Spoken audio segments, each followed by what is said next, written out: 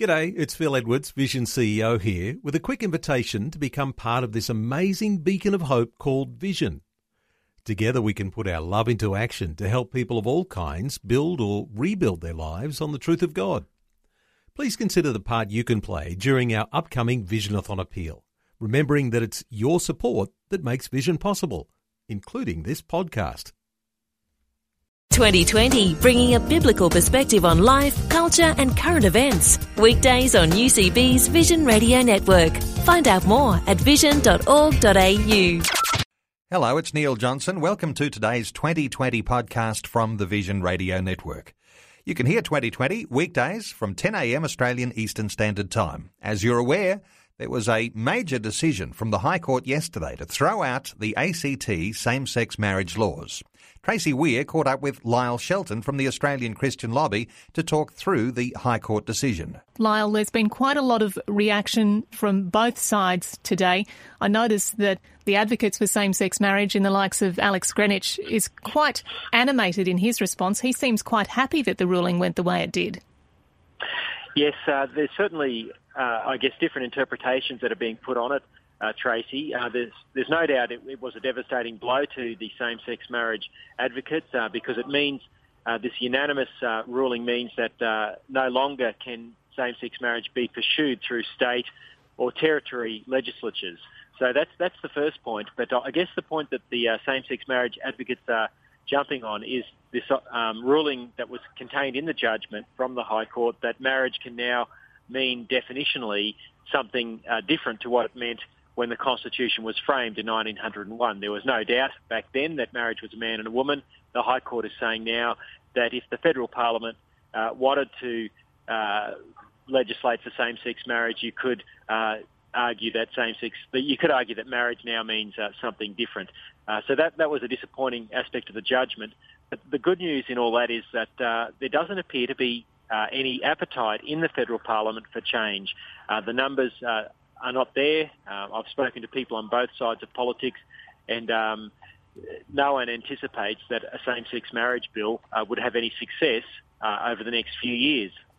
And yet they still seem to be putting forward those bills. They did it again yesterday. Is it a political stunt? We're seeing attempts to legislate by fatigue here. These people, and you know, it's a democracy, so good luck to them, but they are just relentless, and the Greens in particular. And I think at some point we need to say, look, has this gone beyond the pale? Is this now becoming mischievous? Is it now just political stunts? Because we've seen 10 attempts now to legislate same-sex marriage in the last 3 years. They've all failed. They've exhausted their legal options. They've exhausted the democratic options. I think it is time to move on. But these people are very relentless. And those of us who wish to see marriage preserved for the benefit of children and future generations, we need to continue to be vigilant and not to be complacent despite the great win yesterday in the High Court. And there is a real danger, isn't there, Lyle, because there has been so many bills, up to 10, that complacency could indeed get the better of some. We see the homosexual lobby group being very vocal, being consistent in making their voices heard. We, within the Christian community, then need to do the same thing. Alex Greenwich yesterday said that it's inevitable that same-sex marriage will occur. There's certainly no appetite in the Parliament for change, and people like Alex Greenwich will continue to advocate to try and change the definition of marriage. But I think we've got to bring the focus now of this debate as to what it really means for children. If we accept same-sex marriage, we're accepting the idea that it's okay to remove children from their biological parents to satisfy the desires of adults. Now, I don't think that's right. Children miss out on a mum or a dad because of tragedy or desertion. It shouldn't happen because of legislated social policy, and that's what gay marriage will do.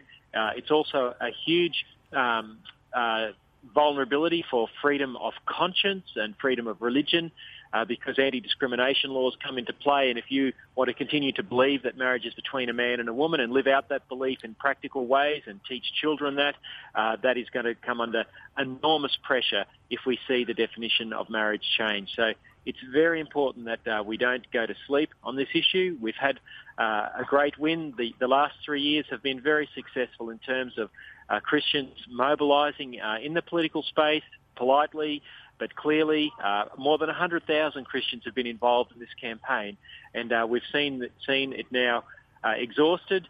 And I think we should look forward to a few years of respite from this, where we can get back on the front foot and start to talk about the benefits of marriage to children and society. Well, we know that Parliament has risen for the year now, but in the Senate early next year, it looks likely that we'll still have to make our voices heard for the traditional biblical view of marriage. We will, Tracy. As I say, I'm very confident the numbers are not there in the Senate. People on both sides of politics tell me that. But we certainly must not be complacent, and we'd certainly be grateful at ACL for the support of Christians next year, as we will need to send emails, talk to senators, do all the normal campaigning, and certainly not take it for granted.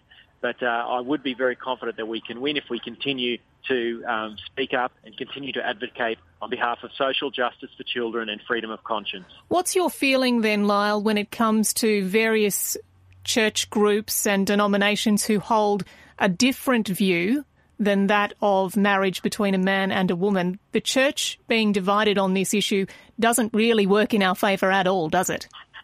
No, it doesn't. The good news is that every major denomination in Australia still teaches that marriage is between a man and a woman. Now, there are some moves within the Uniting Church and some liberal elements in the Anglican Church, particularly in Western Australia, where there's pressure to try and depart from Christian teaching on marriage.